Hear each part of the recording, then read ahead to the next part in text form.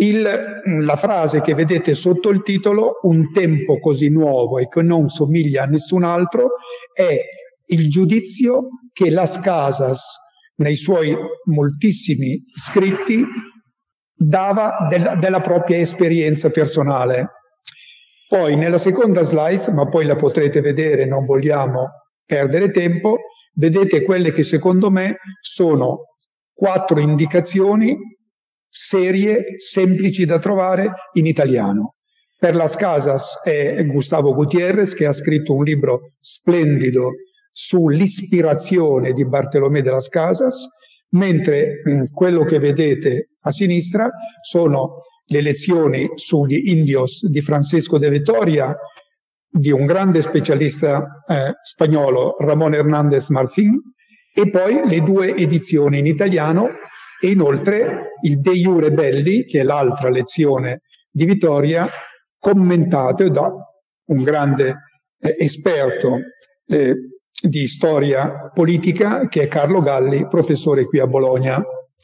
Allora, il quadro, la nostra lezione sarà divisa in 3 gruppi, e io vedo che ho fatto un errore indicando 1, 2, 2, ma poi lo correggeremo. Comunque, prima è necessario avere un minimo quadro storico generale, cioè che cosa succede nel mondo del 1500.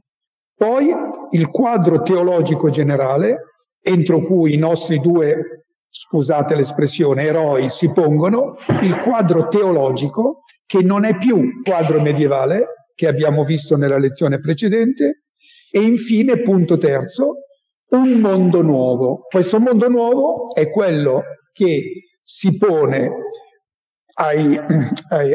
alla Casas e a Vitoria e ai suoi contemporanei con la scoperta dell'America, con la scoperta dell'Africa, delle coste dell'Africa, dell'India, delle Filippine, del Giappone. Questa terza parte la divideremo in 3. Prima cercheremo di individuare i problemi da risolvere, dal punto di vista evidentemente teoretico, e poi faremo ricorso ai testi di Las Casas e di Vitoria per far vedere qual è la loro proposizione. Allora, il quadro storico generale, molto velocemente. Allora, vedete, 1492 scoperte dell'America, a destra vedete Tiziano, che è il pittore non di corte, ma il grande pittore contemporaneo che dipinge tutti gli uomini importanti. Sulla vostra sinistra vedete ancora un nuovo grande umanista, che è Erasmo da Rotterdam, vedete 1536, che non perdiamoci nelle date, ma insomma vedete come è posizionato. Dal 45 al 63 abbiamo il Concilio di Trento, e a destra vedete 1500-1558 l'imperatore Carlo V, veramente l'ultimo grande imperatore europeo realmente cristiano. Esistono degli scritti suoi segreti, salvati per caso, riservati a suo figlio Filippo II, dove veramente si vede un uomo di grande religiosità personale. Anche Filippo II era personalmente molto religioso, e pensavano che la loro politica dovesse essere ispirata dalla religione. Lo sottolineo perché se non teniamo conto di questo, non capiamo la figura né di Las Casas né di Vitoria, che lavorano per incarico di Carlo V e per incarico di Filippo II, e sono degli, diremmo così, operatori culturali ascoltati. Vediamo poi invece la cronologia dei nostri 2. Praticamente sono nati nello stesso anno, 1483 Vitoria, 1484 Las Casas. Nel 1504 Vitoria diventa domenicano. Las Casas invece, dopo essere stato ordinato prete a Roma, giunge nelle Indie, ma non giunge da persona per bene, giunge come quello che gli spagnoli chiamano un hidalgo. Noi, almeno quando ero giovane, io lo diremmo cavaliere d'industria, va là per fare i soldi. Vediamo poi sempre Vittoria, per Vittoria, che ha studiato dall'8 al 23, quindi 15 anni a Parigi, che era la grande università teologica dell'epoca, poi torna in Spagna a Valladolid e finalmente nel 1526 insegna a Salamanca fino alla sua morte. A destra vedete Las Casas, che nel 22 diventa domenicano, quindi quando Vittoria torna in Spagna. Poi abbiamo una data importante per il nostro problema, la bolla Sublimis Deus, che leggeremo tutta, perché veramente vale la spesa per capire di che cosa stanno discutendo, in che modo stanno discutendo e quali sono le soluzioni che propongono. Poi nel 1550-51 c'è la disputa di Sepúlveda a Valladolid, cioè un oppositore, un grande filosofo, che è Sepúlveda, che aveva studiato a Padova e anche a Bologna, il quale si oppone alle posizioni di Las Casas e di Vittoria. Notate che Vittoria è già morto nel 46 e che le posizioni di Vittoria e Las Casas saranno difese soltanto da Bartolomé, il quale muore nel 66. Ora abbiamo il quadro entro cui possiamo muoverci, perché la loro teorizzazione è relazionata a ciò che ottenevano presso l'imperatore o presso il Papa. Quindi è necessario cronicizzare i loro interventi, altrimenti non ci rendiamo conto di quali sono i problemi che stanno discutendo. Bene, allora, sempre nel quadro generale, qui abbiamo due grandi personaggi. Alla vostra sinistra vedete l'imperatore Carlo V, che tra l'altro è stato a Bologna mesi interi, è venuto anche nel convento domenicano 2 volte a parlare, prima a venerare le spoglie di San Domenico, perché era uno spagnolo, ma poi anche a vedere per 2 volte contemporanee, 2 volte successive, a parlare con il fratello che aveva intersiato il coro di San Domenico, e ha ricevuto anche da questo fratello ha ricevuto dei lavori in intarsio. Poi invece alla vostra destra vedete tutt'altro personaggio, è Francesco I di Francia. Sono i 2 grandi oppositori. Non facciamo esempi attuali, ma diciamo erano le 2 potenze mondiali, se per mondo intendiamo l'Europa dell'epoca. Bene, adesso questo è il quadro storico entro cui si muovono. Dunque, tornando un attimo indietro, potremmo dire che, vedete Carlo V a cavallo, è un cavallo bardato per la battaglia, lui stesso ha la corazza, e anche Francesco I non ha la corazza, ma è un re guerriero. Questi 2 si incontravano di rado, ma si scontravano sempre. Era una guerra unica. Bene, il quadro teologico. Il quadro teologico è molto importante e ve lo presento nei termini di un grande storico della teologia morale, che è stato il professore Louis Verrecke, lo vedete in alto, il quale ha insegnato a Roma per 30 anni in diverse facoltà pontificie, storia della teologia morale, ma era tutt'altro che un barbagianni, perché era una persona di grande spirito e assistere alle sue lezioni era, ve lo assicuro, un piacere.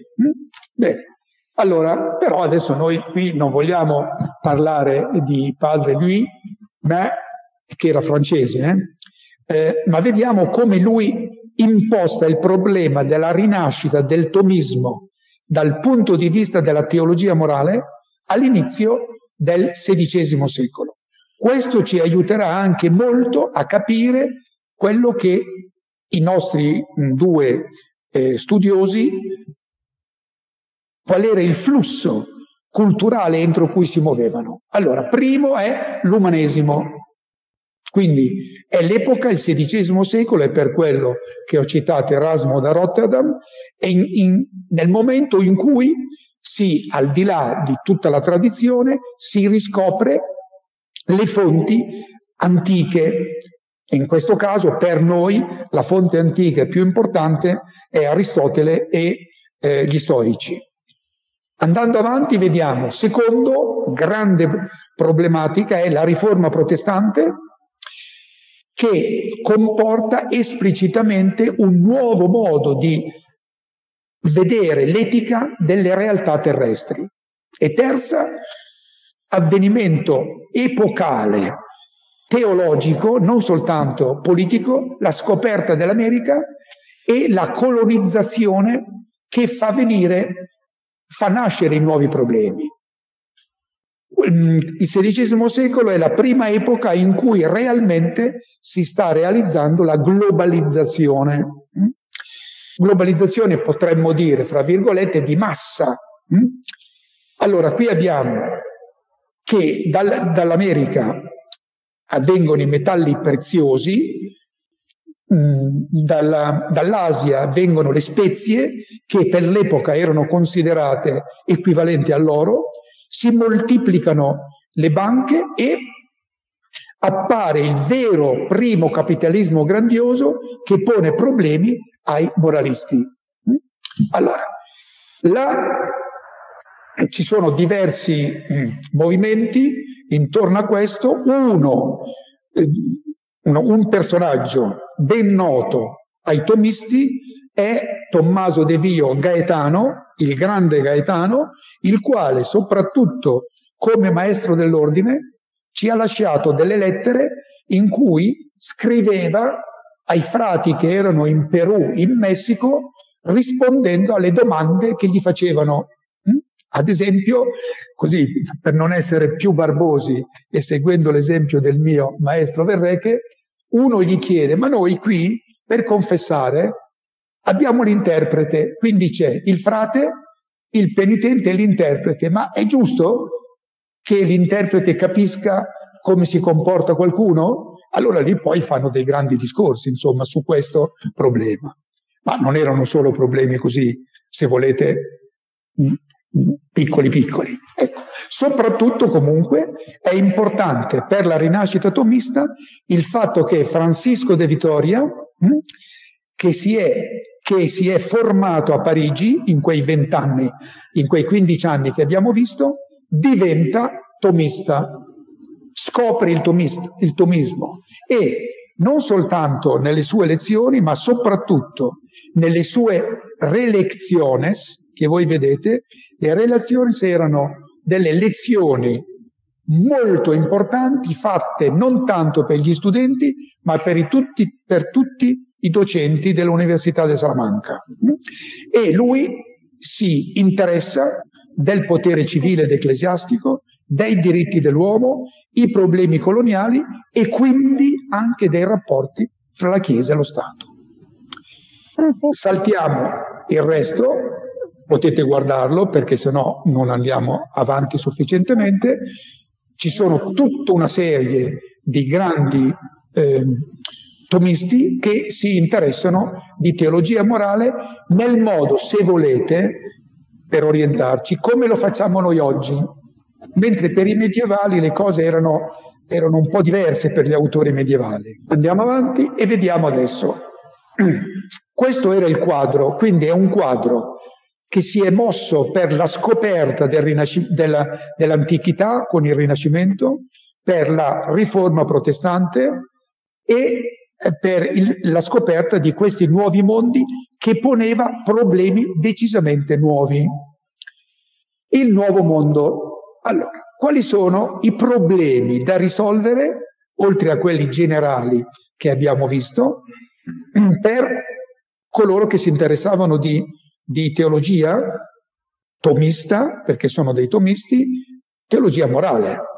Allora, io ho messo questi due parole, indios e hidalgos, che sono i due contendenti in America. Non parliamo adesso dell'Asia e dell'Africa, altrimenti non finiamo più. Allora, vediamo un po' cos'è questo. Allora, il problema è che il Papa è Paolo III Farnese, che qui vedete, con i suoi nipoti, ma guardate chi è il pittore? Tiziano Vecellio, esattamente lo stesso che faceva, ne ha fatti diversi, quadri ufficiali di Carlo V. Lo vedremo subito dopo perché la bolla che studieremo insieme è la sua. Poi abbiamo il nostro grande Carlo, e non vi nascondo che è uno dei miei personaggi preferiti della storia, se volete, moderna. E poi qui avete un bel disegnino che ho trovato, penso che sia scritto non so in quale lingua del nord Europa, dove fa vedere che non era Colombo che è arrivato, ma sono i vichinghi che sono arrivati prima. Il problema è che i vichinghi, oggi si ritiene che sia vero, ma sono andati, probabilmente sono stati in buona parte uccisi o dal brutto tempo o dagli indiani, ma non hanno avuto nessuna conseguenza il fatto che siano andati intorno all'anno 1000, mentre 1492 non è tanto una scoperta geografica quanto è una scoperta politica. Bene, guardate questo che è molto carino, questi sono delle incisioni contemporanee attraverso cui diciamo gli intellettuali spagnoli che erano in America cercavano di far capire a chi era rimasto in Europa chi sono queste persone che noi abbiamo incontrato. Vedete, Indios a Cuba, la litografia del 1558. Se volete cosa interessante, vedete che fumano il tabacco. Lo sappiamo tutti che il tabacco viene dall'America. Bene, ecco. Qui vediamo un personaggio, sono andato a cercarlo, questo Pedro de Valdivia, ecco, questo è un hidalgo. Vedete le date? 1497, 1553, è un conquistador español, de origen extremeño, dell'Estremadura, che proveniva da una famiglia di hidalghi con una forte tradizione militare. Questi di questo genere sono le persone che hanno conquistato l'America centrale e meridionale e che erano in certa maniera la longa manus di Carlo V e di Filippo II, e in una certa maniera erano coloro che facevano nascere il problema politico. Ecco, qui vedete anche, questo è molto bello, fa vedere qual è la posizione all'interno della società spagnola degli hidalgos. Gli hidalgos sono a metà strada e sono quelli che, pur essendo dei nobili, ma devono andare in America per fare fortuna. Quando diciamo spagnolo vuol dire, e rendiamoci ben conto, che nel XVI secolo la musica, la pittura, la cultura, le biblioteche, l'esercito, la politica è spagnola. Era la potenza assolutamente dominante a tutti i livelli mondiali. Ad esempio, noi siamo un po' disturbati perché, diciamo, nel 600 l'Inghilterra ha vinto, l'Inghilterra e l'Olanda hanno vinto la loro battaglia contro la Spagna, ma all'epoca in cui noi ci riferiamo, che è grosso modo la prima metà del 1500, la Olanda non esisteva neanche, ma l'Inghilterra era un'isoletta con 3 milioni di abitanti che non era molto importante dal punto di vista né culturale né politico né militare. Bene, allora, le esplorazioni inaugurano, abbiamo già visto, e qual è il problema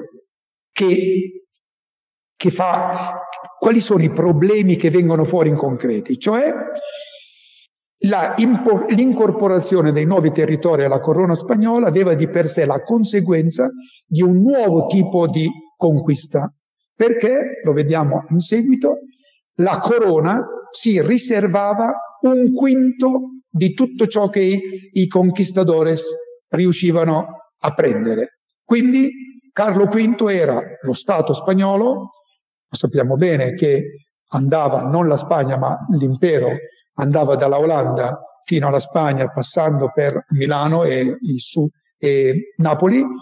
Lui era molto interessato a questo quinto real che arrivava, per cui aveva dei problemi, se volete, morali, ma era un re che praticamente doveva fare la guerra e quindi era sempre tirato da una parte o dall'altra. Allora, il primo round, quando c'è questa opposizione, da una parte gli hidalgos che non avevano molti scrupoli, il re che aveva scrupoli e i religiosi, quindi diciamo la buona coscienza della Spagna che era lì, immediatamente dice: ma ne abbiamo dei testi del 1504, quindi 10 anni dopo la conquista già dicevano: qui qualcosa non funziona, stiamo distruggendo un paese, così non può andare.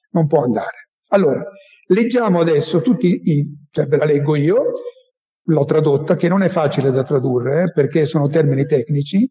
Questa è bolla dove vediamo in che modo il Papa o personaggi come Las Casas e Vittoria vedevano il problema.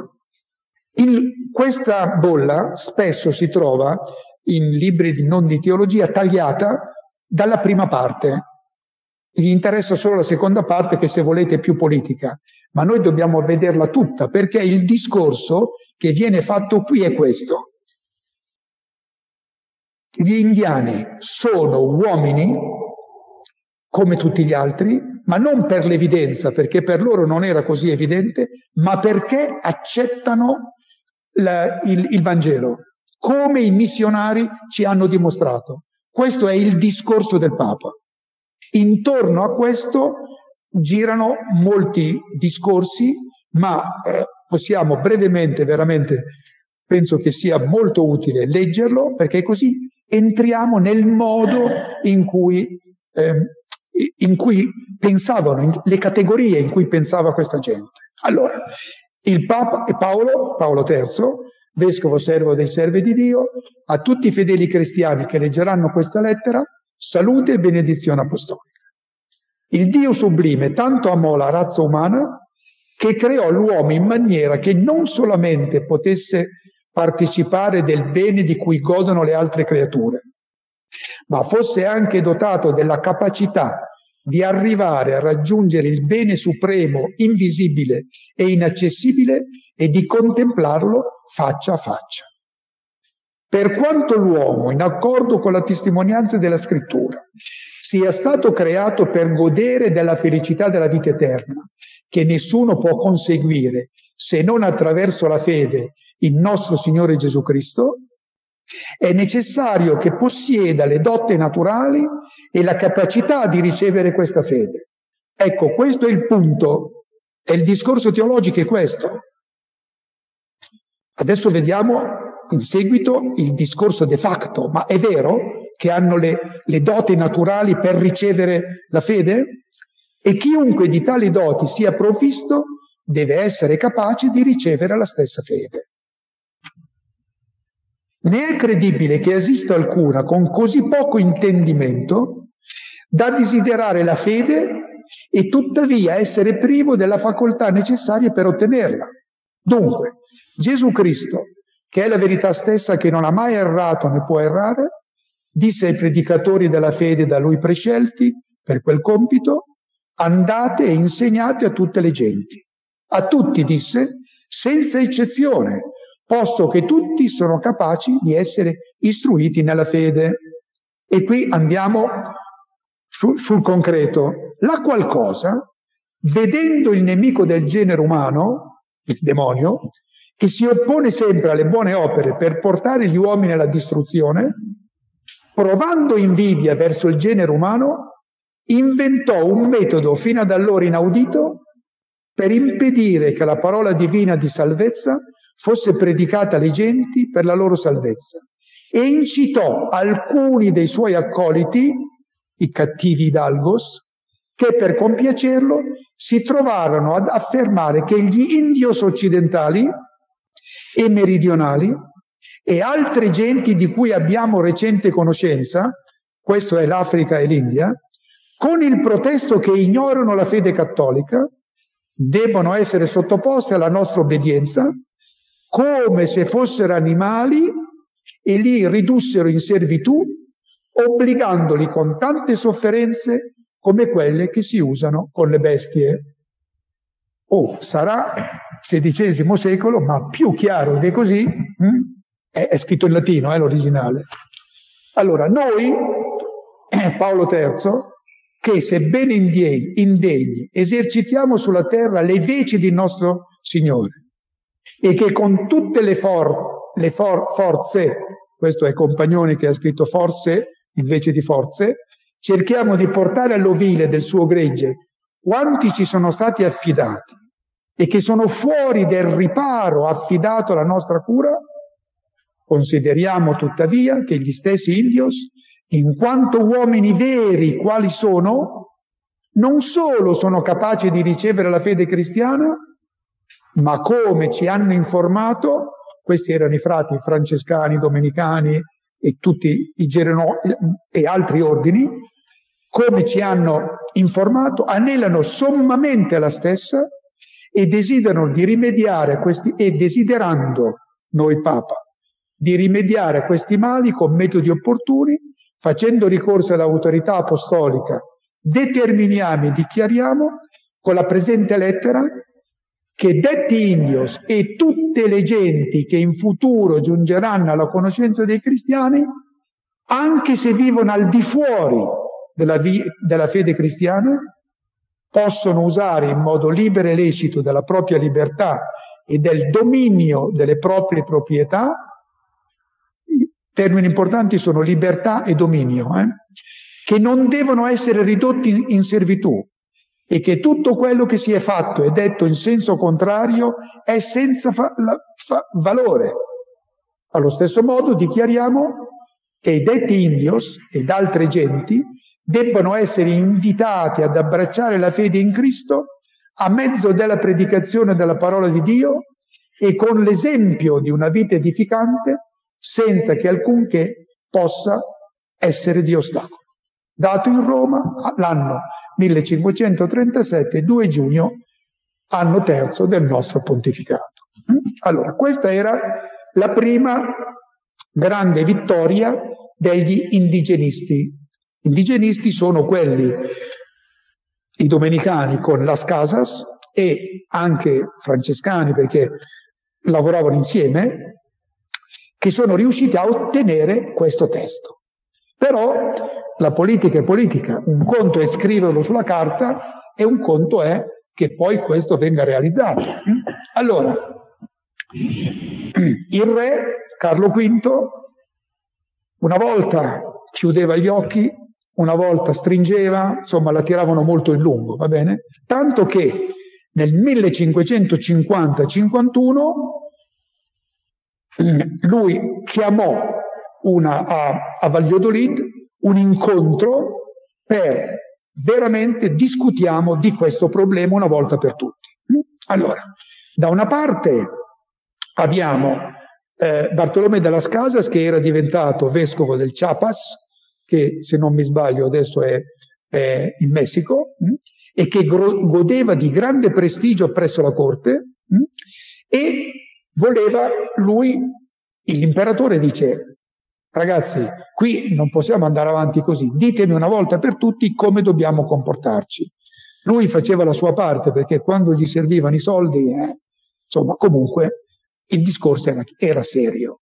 Benissimo. Allora, vediamo adesso i nostri due autori, come entrano personalmente. Quelle sono le problematiche. Abbiamo visto allora il quadro storico, il quadro teologico, il quadro di realpolitik, direbbero i tedeschi, e anche che sono riusciti a ottenere dal Papa questa bolla importante e anche quelle che si chiamano le leggi nuove di Carlo V. Però era appena cominciata la storia. Andiamo avanti con i nostri due. Allora, i nostri due personaggi sono molto diversi fra di loro. Avevano tutti e due il vestito bianco, ma Vittoria è quello che gli inglesi chiamano uno scholar, cioè era un accademico, è nato accademico, è uno studioso, è un docente universitario, aveva allievi e segretari che scrivevano le sue lezioni e saranno pubblicate dopo la sua morte.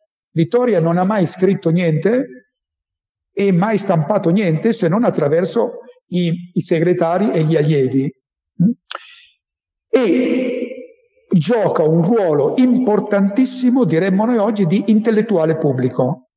Oggi l'intellettuale pubblico si rivolge al pubblico attraverso i mass media, allora ci si rivolgeva al pubblico che contava attraverso la corte. Las Casas invece è diventato un intellettuale pubblico, ma non è uno scholar, non è un accademico. Si sente molto frate, molto vescovo di questa gente e attraversa l'Atlantico molte volte per difendere gli indios. Vittoria non si è mai, quando è andato in Spagna, poi non si è più mosso. Lui invece andava avanti e indietro e a quell'epoca non ci vuole molta fantasia per capire che attraversare l'oceano, sì, non era una crociera, non è Titanic o non Titanic, viaggiavano su navi che, se mi ricordo bene, erano lunghe 25-30 metri, quindi erano più o meno degli yacht. Ma ha scritto e pubblicato moltissimo in Las Casas e si appoggia anche a Vittoria, ma cosa molto importante, non ne è intellettualmente succube. E adesso vediamo perché. Perché, e qui vi cito un testo di Gustavo Gutiérrez, lo leggiamo perché così capiamo che cosa aveva in mente Las Casas, che lo diversifica da Vittoria. Nella protesta e nell'impegno dei frati, perché Las Casas non era da solo, vi è certamente l'affermazione dell'uguaglianza di fondo di tutti gli esseri umani. Questo ci autorizza a intendere il loro atteggiamento e la loro difesa come la difesa di un diritto umano e naturale, cosa vedremo che fa soprattutto Vittoria. Però, al di là di questo e più in profondità, i predicatori restituiranno il cristianesimo l'antico ruolo di religione degli oppressi. In effetti, scrive Gustavo Gutiérrez, è di ciò che si tratta, in una parola, diritti umani senza dubbio, ma non in una prospettiva liberale e formalmente egualitaria, bensì sulla linea dei diritti dei poveri condannati alla morte e alla distruzione dall'oppressione in cerca di oro.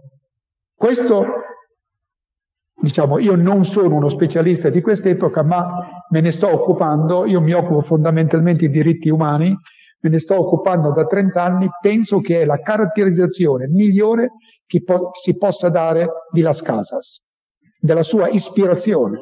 Lui propone i diritti degli oppressi.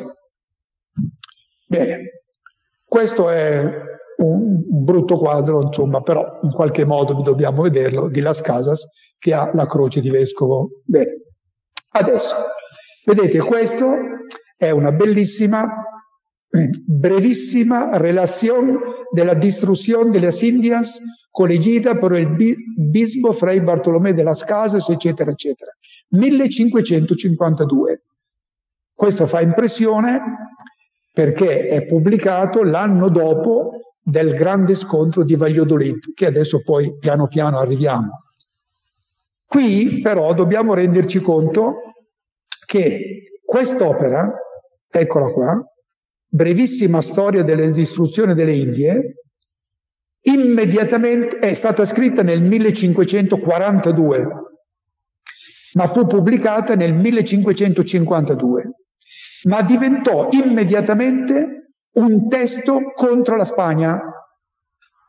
Infatti, oggi esistono 139 edizioni, 46 sono fatte in Olanda, antiche, 37 in Francia, il grande nemico della Spagna, e 13 in Inghilterra. Perché solo 13? Beh, perché l'Inghilterra non era così, fra virgolette, civile come la Francia, non era così potente come la Olanda. Questa, tra l'altro, è l'epoca in cui l'Olanda, ma non scendiamo a questi dettagli. Questi dati sono presi da uno studioso inglese, Geoffrey Parker, che è uno specialista di Carlo V e di Filippo II, e fra le cose che io ho letto è una delle poche cose, cioè è uno dei pochi autori anglosassoni che riescono a essere abbastanza obiettivi rispetto a Carlo V e a Filippo II, perché non bisogna dimenticare che la lotta contro la Spagna per l'Inghilterra è la nascita della nazione. È lì che nasce la nazione, Elisabetta I, va bene?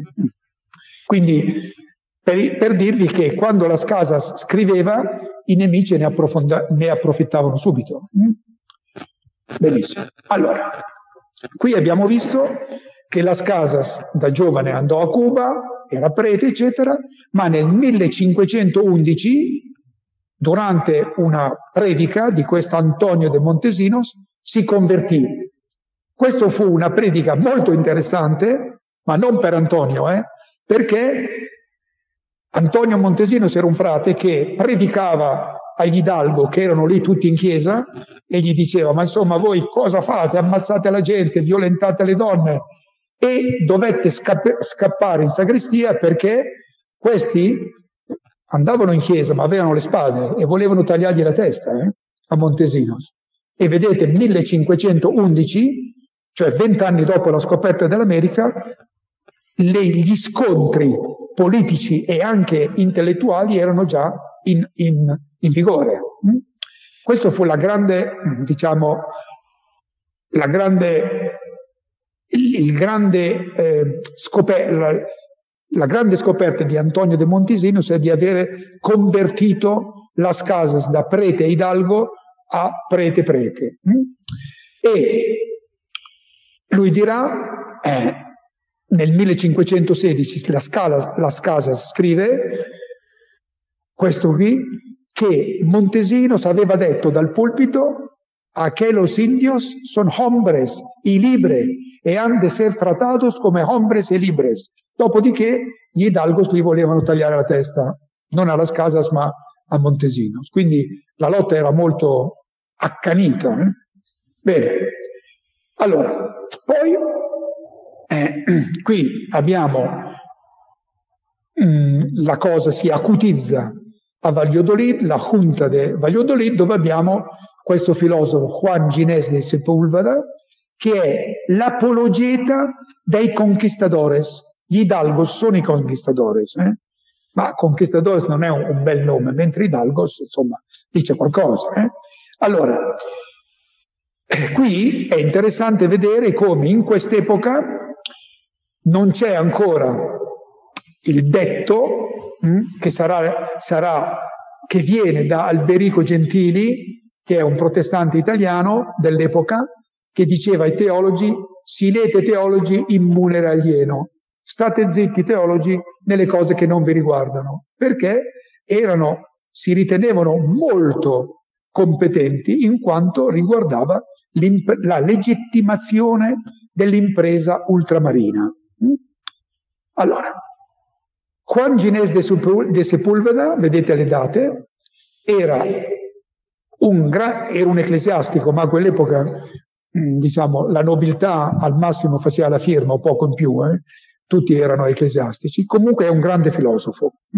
Quando dico grande intendo serio, non è uno stupidino, ecco. E già prima dell'incontro di Valladolid, lo vedete in fondo, Sepúlveda aveva pubblicato l'opera delle cause della guerra giusta contro gli indios. L'opera si chiama Democrates Primus, Cioè, lui era un intellettuale pubblico schierato dall'altra parte. Ecco, allora, questa è la riproduzione. Per chi, noi che siamo qui a Bologna, certamente Sepulveda andava al Collegio di Spagna, perché il Collegio di Spagna aveva anche una scuola di filosofia e teologia dentro al Collegio di Spagna. Il Collegio di Spagna è un bellissimo collegio del 1400 che è vicino al centro di Bologna. Allora, cosa sosteneva fondamentalmente il maestro neoconservatore? Lo guardiamo in dettaglio perché questi sono i 4 tori contro cui devono combattere Las Casas e Vittoria. Allora, qui vedete le 4 motivazioni, ma anche le cose che non vanno, secondo i conservatori. Primo, i peccati contro natura che questi popoli commettevano, come i sacrifici umani, il cannibalismo, l'idolatria e la sodomia, sono un motivo giusto di fare la guerra. Non scendiamo a tanti dettagli, ma sui sacrifici umani lo sappiamo, che li facevano e come. Bene. Secondo, lo stato di servitù naturale e di inferiorità nel quale gli indios si trovano giustifica la loro sottomissione. Questi sono dei sottouomini. Terzo, la necessità dell'evangelizzazione che richiedeva una previa sottomissione violenta degli indigeni per permettere l'annuncio del Vangelo. E ultima, la difesa delle vittime innocenti dei sacrifici umani e di altre pratiche contrarie al diritto naturale e al diritto delle genti. Allora, queste sono le 4 grandi accuse. Allora, per essere, diciamo, un pochino più concreti, l'evangelizzazione, non tutti, ma poteva avvenire anche in questo modo. Arrivavano a una nuova tribù, a un nuovo villaggio, eccetera. Schieravano 4 soldati con i vessilli del re, con una croce e un notaio, il quale gli diceva che siamo venuti per convertirvi e voi dovete convertirvi. Dopodiché questi, non avendo capito niente, loro prendevano possesso del villaggio. Non è che l'evangelizzazione è avvenuta tutta così, assolutamente, però succedeva anche questo. Poi, l'ultimo punto è che difendere il diritto naturale e il diritto delle genti, non dobbiamo dimenticare che sia gli Aztechi che l'impero dei Perù, questi non erano delle genti pacifiche, erano dei grandi conquistadores. Quindi lui, in questa opera che abbiamo citato prima, Sepulveda fa tutto l'elenco di tutte queste cose dicendo: questi sono sottouomini, in più non vogliono convertirsi, in più ne fanno di tutti i colori. Detto un po' così, se volete, in qualche modo. Allora, Las Casas polemizza lungamente, potete immaginarvi, i teologi parlano sempre molto, se poi erano teologi del XVI secolo parlavano ancora di più, e poi questa è l'epoca, la grande epoca della lingua spagnola, che è una lingua barocca, quindi erano disputi che duravano non ore, ma duravano giorni, settimane. Allora, lui, Las Casas, fa la polemica precisa contro questi, però con delle distinzioni. Innanzitutto dice: la violenza per l'evangelizzazione non funziona, guerre condotte contro questi popoli che sono, non so, idolatri, e per obbligarli questo non possiamo accettare. E anche la scusa: questi popoli ne ammazzano altri, cioè le vittime per salvare le vittime innocenti, non funziona, ma neanche per vendicare i peccati contro natura. Qui poi vedremo in seguito, perché questi teologi, scusate l'espressione, ma non erano barbagianni, io ne ho lette dei pezzi, avevano anche le battute. Ad esempio, non so, Vittoria a un certo punto dice se tiriamo fuori sta storia della sodomia, qui in Europa come la mettiamo? E si riferiva evidentemente a usi dell'epoca, tutt'altro che permessi ufficialmente. Poi inoltre qualificò come legittime e giuste le guerre difensive degli indigeni contro le aggressioni e le atrocità dei conquistadores. Questi ultimi due punti, cioè di non si può usare la violenza per evangelizzarli e gli indigeni hanno il diritto di difendersi, questo lo differenzia da Vittoria, il quale con un po' di distinzioni, ma alla fin fine senza troppe distinzioni, accettava invece le posizioni contrarie. Allora, questo è una stampa, vedete, non sono riuscito a fissarlo bene dell'epoca, ma direi che è un inizio 1600, ci fa vedere in che modo gli indiani venivano sfruttati. Lo vedete che c'è la canna da zucchero. Una delle grandi importazioni che facevano era la produzione di zucchero da canna e poi la importavano anche in Europa. E vedete che tutti lavorano veramente notevolmente. Allora, dietro tutte queste manovre teologiche, politiche, di corte, eccetera, quello che se i primi domenicani che si erano ribellati in America, agli Hidalgos, la loro grande scoperta era stata Las Casas, la grande scoperta a sua volta di Las Casas è quello di aver agganciato Francesco de Vittoria, perché Francesco de Vittoria era il non plus ultra dell'epoca. Allora,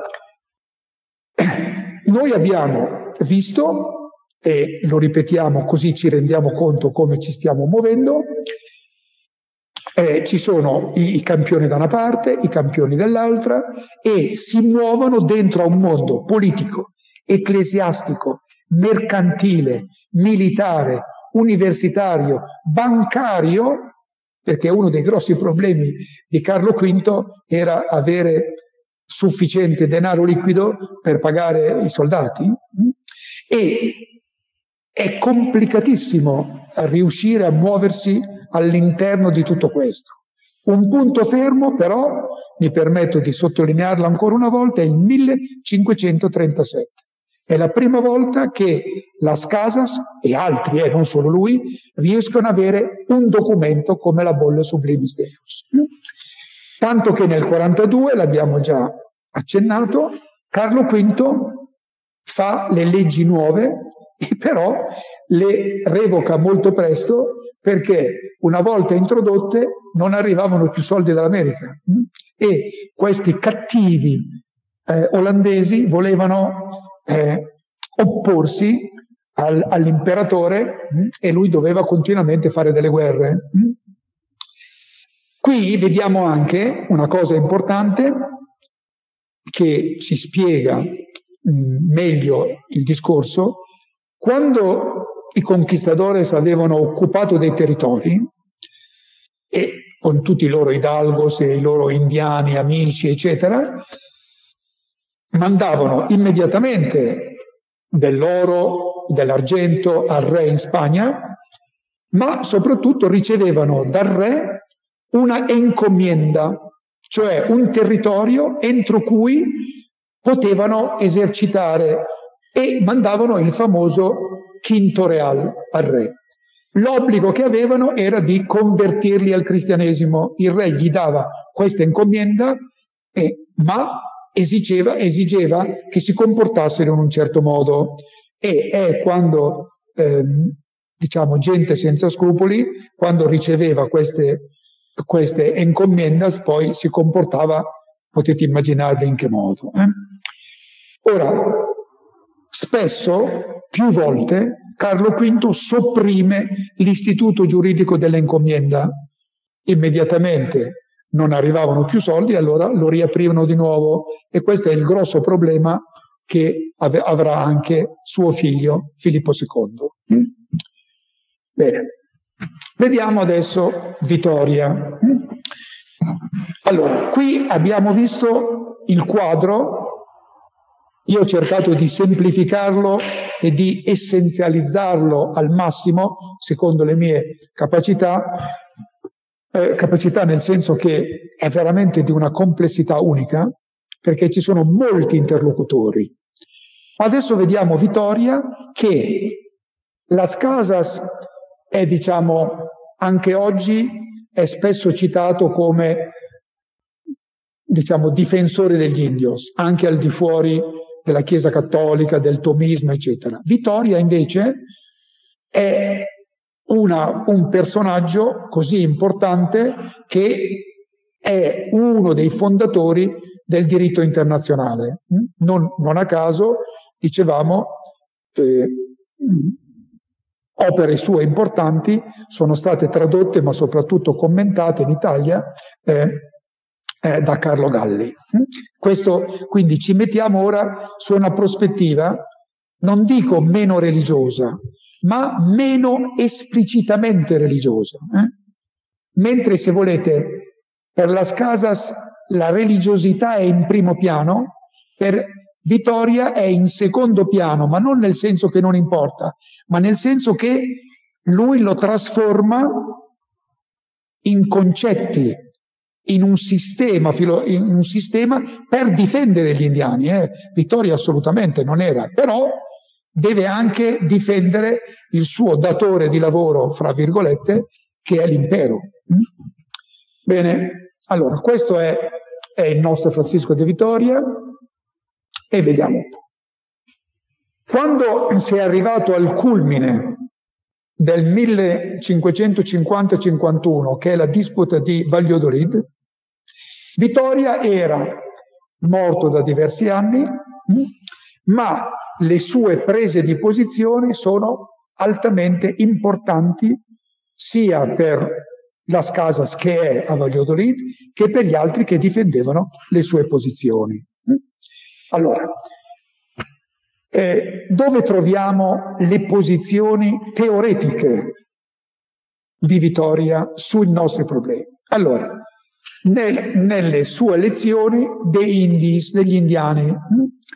Allora, aveva fatto nel 1538 queste due, diciamo, serie di lezioni che adesso noi cerchiamo di capire e di ridurlo. Allora, nell'originale le opere, se noi le leggiamo, sono pesanti, nel senso che sono piene di citazioni dei padri della Chiesa, citazioni molto interessanti anche di filosofi e teologi e giuristi dell'epoca, ma noi cerchiamo ora di capire la sostanza, se volete, quello che per noi è interessante.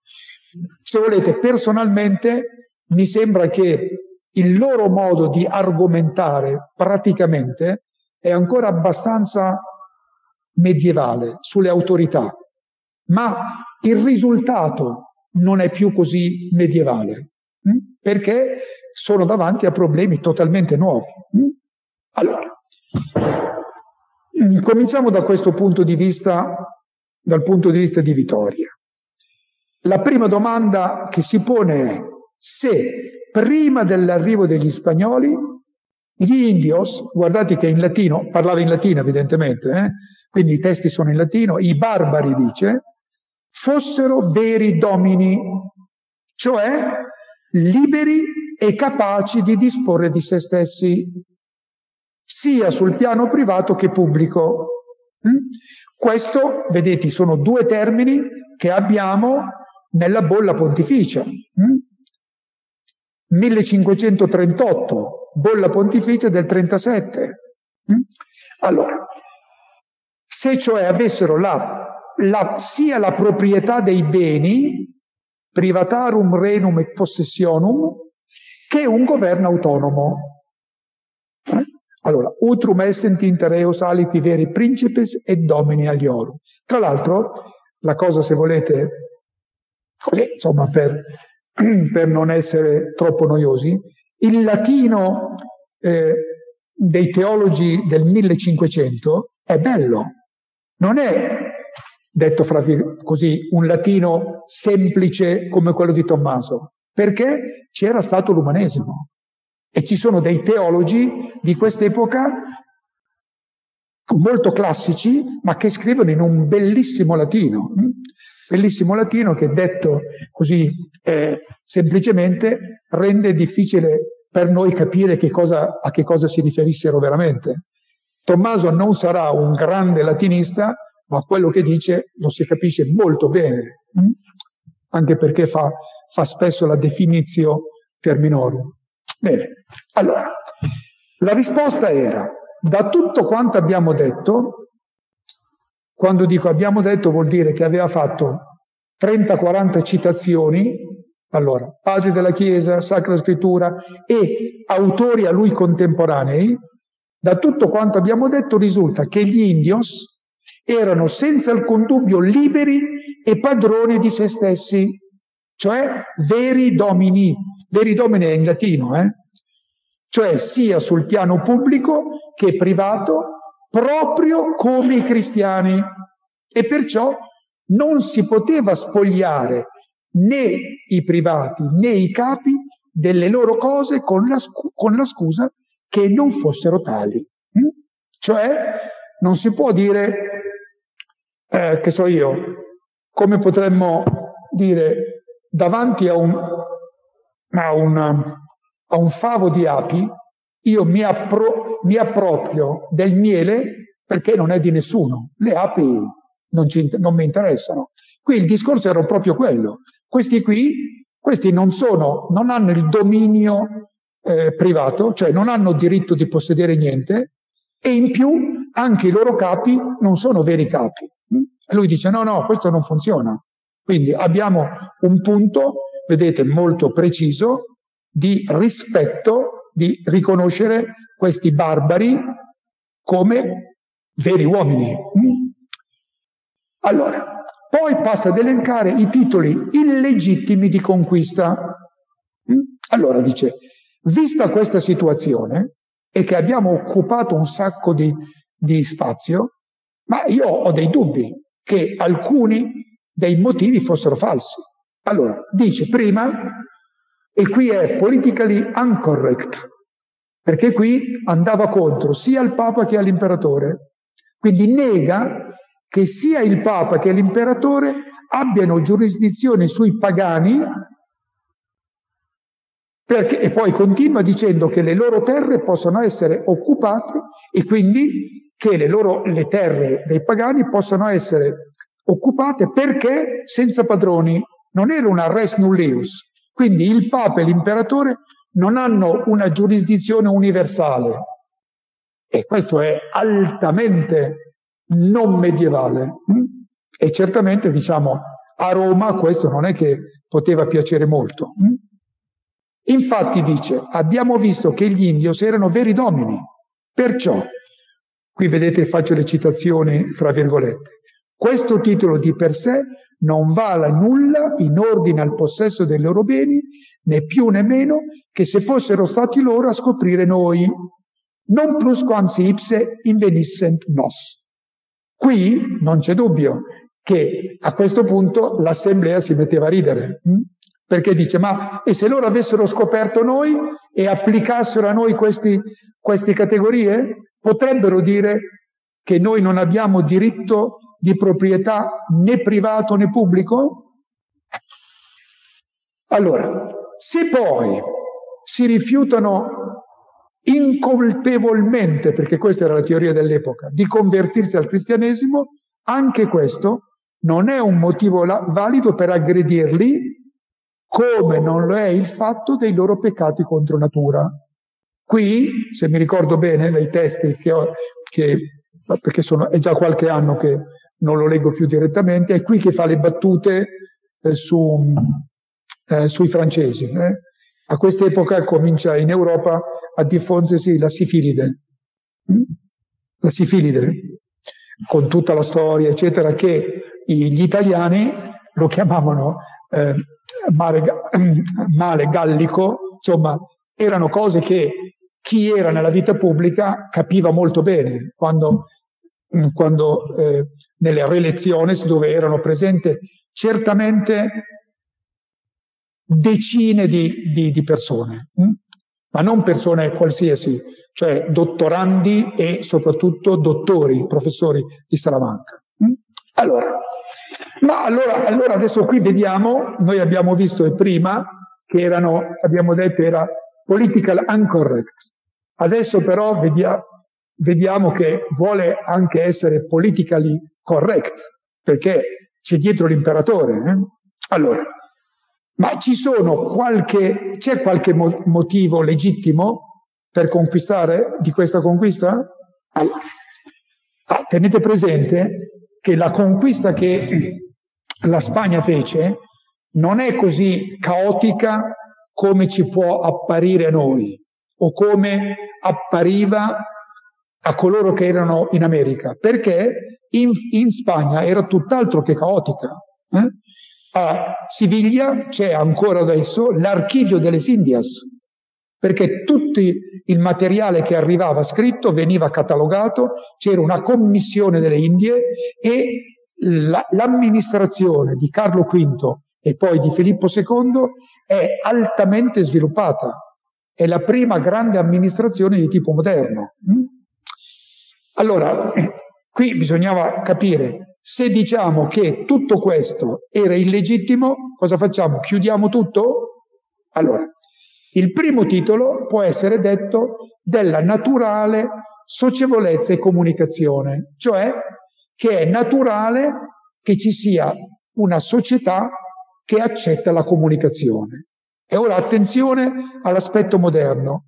Ne segue il diritto di viaggiare e commerciare pacificamente. Qui, siccome probabilmente non so se arriveremo a finire tutte le slides, ma tenete presente che questo è un aggancio, sarà importantissimo in seguito, per il diritto di libera navigazione, quello di Grozio. Quindi il diritto di viaggiare e commerciare pacificamente non è un modo di dire, è il modo di vedere come giustificare tutte queste scoperte e anche il commercio fra i paesi, perché nel XVI secolo non solo la Spagna, ma anche la Olanda e il Portogallo poi, non dimentichiamo il Portogallo, e l'Inghilterra hanno bisogno per il loro sviluppo di poter viaggiare e commerciare pacificamente. Allora, gli spagnoli, come tutti, hanno il diritto di muoversi nelle terre degli indios e di abitarvi, e questi non possono proibirglielo a patto che non provochino loro danni. Agli spagnoli è lecito commerciare con gli indios purché ciò avvenga senza danno della patria, per esempio importando colà merci di cui essi scarseggiano ed esportando oro, argento e altre cose di cui essi abbondano. Qui tenete presente che questo è un dibattito che andò avanti per secoli, perché, se vi ricordate, quando arrivarono i primi missionari e i primi commercianti, gli olandesi soprattutto, in Giappone,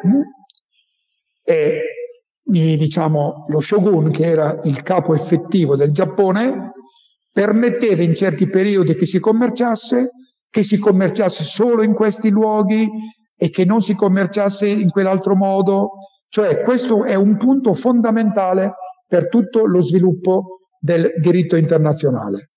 All'inizio del mondo, questo è sempre il nostro Vittoria, quando tutto era comune, era lecito a ognuno trasferirsi e muoversi in qualunque regione volesse. Ora, non pare che la divisione dei territori abbia annullato questo diritto, dal momento che l'intenzione dei popoli non è mai stata di abolire con quella divisione la comunicazione reciproca fra gli uomini. Io sono meravigliato che arrivasse con una chiarezza a formulare questo che sono diritti ancora oggi, diritto internazionale, diritto degli uomini, diritto umano. Ecco. Ma sarebbe lecito ai francesi, i francesi erano i grandi nemici, proibire agli spagnoli di muoversi in Francia o anche di vivervi e viceversa, purché questo non rechi loro danno e tantomeno faccia loro torto? Questo, tra l'altro, era anche un problema di comunicazione, perché Carlo V, quando stava in Spagna, lo volevano in Olanda per dirigere la guerra in Olanda, e quando stava in Olanda lo volevano in Spagna per i problemi spagnoli. Allora, quando non facevano la guerra, i francesi lasciavano passare i messaggeri, e più o meno sappiamo che un messaggero a cavallo ci metteva dalla Spagna o soprattutto dalla Olanda in giù una decina di giorni. Quindi, voglio dire, sono testi, io direi quasi scolpiti nel marmo, però dietro a questo c'è un mondo vivo, un mondo che si muove e che ha delle idee diverse. E quando uno legge Muoversi in Francia, fa impressione, insomma, perché la Francia esiste ancora adesso, non è che parliamo di cose preistoriche. Ecco. Allora, gli studiosi di storia del diritto internazionale trovano in questa affermazione il contributo più originale di Vittoria alla fondazione della loro disciplina. Non a caso Grotius, che non era cattolico, nel 1609, nella sua opera importantissima Mare Liberum, sostiene la libertà dei mari come base delle relazioni internazionali.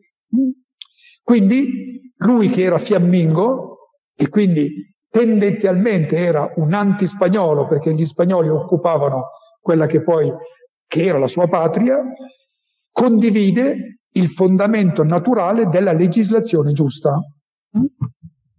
Bene, qui abbiamo un'altra bellissima e anche direi qui polemica incisione, perché qui vedete proprio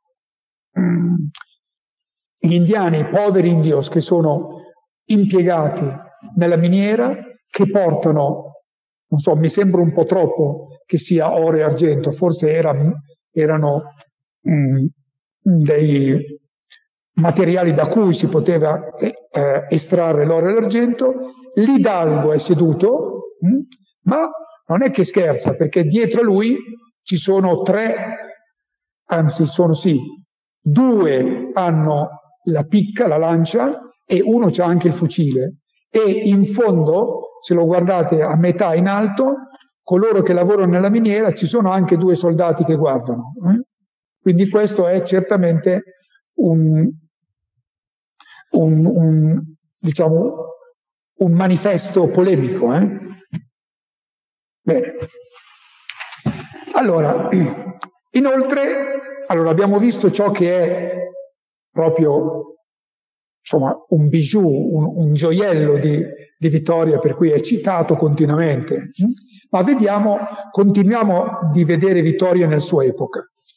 Quali sono gli altri motivi legittimi per Vittoria di intervento armato? Se alcuni indios si sono convertiti a Cristo e i loro capi vogliono riportarli all'idolatria con la forza e il timore, gli spagnoli, se è necessario, possono, se non è percorribile altra strada, muovere guerra e stringere gli indios perché desistano da quella violenza. E vedete che Las Casas dice non dovete convertirli, questo qua comincia a vederla da un altro punto di vista, dice sì, ma se poi dopo la conversione i loro capi vogliono farli tornare indietro, possiamo fare la guerra? Se una gran parte degli indios si fosse convertita a Cristo, con le buone o anche con le cattive, cioè usando minacce e paure e altre forme ingiuste, a patto però che siano ora veramente cristiani, il Papa potrebbe, per una causa ragionevole, dare loro un capo cristiano e togliere i loro capi infedeli, sia che essi lo chiedano o no. Quindi, vedete, il re di Spagna ha un motivo legittimo di fare questa guerra. La tirannia o degli stessi governanti degli indios o delle loro leggi a danno degli innocenti, per esempio, è una ragione di intervento legittimo, perché sacrificano persone innocenti o uccidono persone innocue per mangiarne le carni.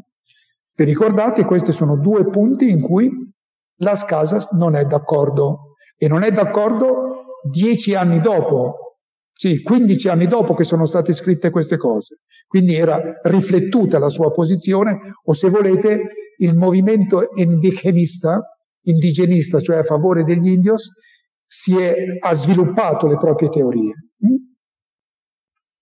Allora, la dottrina di Vittoria sulla guerra deve e può essere inserita quindi in questo contesto preciso, storico e concettuale. Ecco. E se lo leggiamo, non è simpatico da leggere, perché lui aveva i problemi reali. Ad esempio, una delle domande che affronta dice: quando si assedia una città, e gli spagnoli assediavano molte città in tutta Europa, se a un certo punto non cede, cosa si può fare? Si può bombardare dentro? Allora la tira un po' in lungo e poi dice sì, si può bombardare. Sì, ma se questo colpisce le chiese e le monache, dice, se c'è bisogno si fa. Allora i non combattenti, dice, se non si può fare diverso si fa. Questo lo dobbiamo mettere nel contesto dell'epoca, perché se lui avesse detto di no, tutta la politica spagnola, ma anche francese, insomma tutte le politiche dell'epoca, si sarebbe fermata, perché era tutto una battaglia fondamentalmente di assedi di città. Allora, questo però limita la possibilità di inserirlo direttamente, senza mediazioni, stiamo parlando di Vittoria, tra i fondatori della dottrina dei diritti umani. Non sembra che si ponga con decisione dal punto di vista dei diritti soggettivi del cittadino di fronte al potere politico. Questa è però la nota essenziale dei diritti umani moderni, classici. Quindi è molto importante per, se volete, i diritti internazionali, che sono diritti umani, ma non per la forma dei diritti soggettivi del cittadino. In questo è tomista. Tommaso ha la stessa posizione. Per Tommaso i diritti soggettivi del cittadino davanti allo Stato non esistono, perché il bene comune, a meno che non ci sia il dittatore, ma nella situazione più o meno, potremmo dire, normale, il cittadino deve sacrificarsi per il bene comune. Tra l'altro, il termine bene comune ce n'ha anche un altro, Tommaso, che è molto bello, lo chiama bonum civile, e qui ci fa ricordare alle teorie attuali sviluppate molto bene dal professor Bruni e dal professor Zamagni sulla economia civile. In Tommaso troviamo il termine proprio bene, bonum in latino, civile. Bene. Allora, queste erano una piramide dei Maya che quando arrivarono gli spagnoli erano già abbandonate, però era la tradizione antica che era dietro alla Mesoamerica questa. Allora, torniamo un attimo per vedere il rapporto che ha Vittoria con Las Casas. Quello di Las Casas è un pensiero veramente radicale e afferma l'uguaglianza naturale di tutti gli uomini e di tutti i popoli e l'unità del genere umano e anche la libertà e la piena sovranità delle comunidades, come la chiamava, e dei regni indigeni all'interno di una organizzazione federativa e sopranazionale. Lo sviluppa questa idea, Las Casas. Però, ancora una volta, non dimentichiamo che Las Casas vive più di 20 anni in più che Vittoria.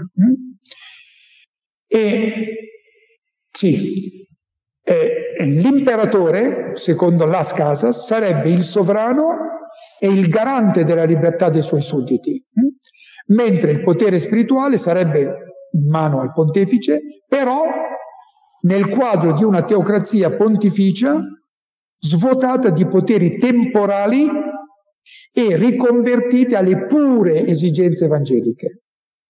Quindi non di tipo, se volete, per capirci, di tipo dominativo, ma una potestà spirituale che garantisca la libertà di coscienza, di religione, di culto degli indios, anche di fronte ai predicatori e alla Chiesa evangelizzatrice. Qui, per capirci, ritorniamo indietro un attimo, questa posizione di Las Casas sarà poi applicata dai gesuiti nel secolo successivo con le reducciones del Sud America. Certamente vi ricordate, no? Cioè hanno aiutato questi popoli indigeni a fare dei gruppi di lavoro insieme, li istruivano, eccetera, e poi a un certo punto il re di Spagna e il re di Portogallo li hanno eliminati. Ma la linea assunta dai gesuiti del Sud America è sulla linea di Las Casas, e Las Casas 50 anni prima era già arrivato a formulare questo. Allora, appaiono quindi più moderne le proposte di Vittoria sul diritto di transito, di residenza e di comunicazione, e soprattutto su quello di libero commercio, perché sono confacenti al nascente sistema mercantile capitalistico tendenzialmente globalizzato. Las Casas, forse a causa delle sue esperienze, qui questa slide l'ho scritta qualche tempo fa, io tirerei via questo forse, a causa delle sue esperienze ci appare maggiormente homo evangelicus rispetto al suo confratello salmantino, però ha avuto non solo molte più esperienze sul campo di sangue e lacrime, ma ha avuto anche 20 anni di tempo per vedere l'evoluzione del problema. Allora, Vittoria, abbiamo già detto, è il tipico scholar, è uno studioso che cerca i termini realistici di possibilità politica. Attualmente i teologi morali, non tutti evidentemente, quelli tedeschi hanno trovato una bella espressione che si chiama l'etica della capacità, che vuol dire proponiamoci una morale che possiamo seguire. La chiamano Könnensethik. È qualcosa di questo genere. Allora, Vittoria non è un ideologo della Hispanidad, ma non è neppure un utopista. Conosce la situazione politica e cerca di porre dei paletti realistici alle potenziali degenerazioni. Allora, i futuri sviluppi del cammino dei diritti dell'uomo non sono pensabili senza Vittoria, anche se Vittoria non è arrivato alle formulazioni chiare, evidenti di Las Casas. Ecco. Allora, qui ho messo una bella diapositiva per farvi vedere, vedete dove andavano gli hidalgos. A sinistra voi avete, sinistra in basso l'hidalgos e poi gli imperi lì. Benissimo. Allora, con questo io avrei finito la mia esposizione e mi scuso se non sono stato sempre chiaro, ma quando uno lavora per decenni su un argomento ci si appassiona, capite? Ecco, e poi deve anche cercare di eliminare tanti pensieri che gli vengono in mente, esempi concreti, perché questa epoca è veramente una gran bella epoca da studiare.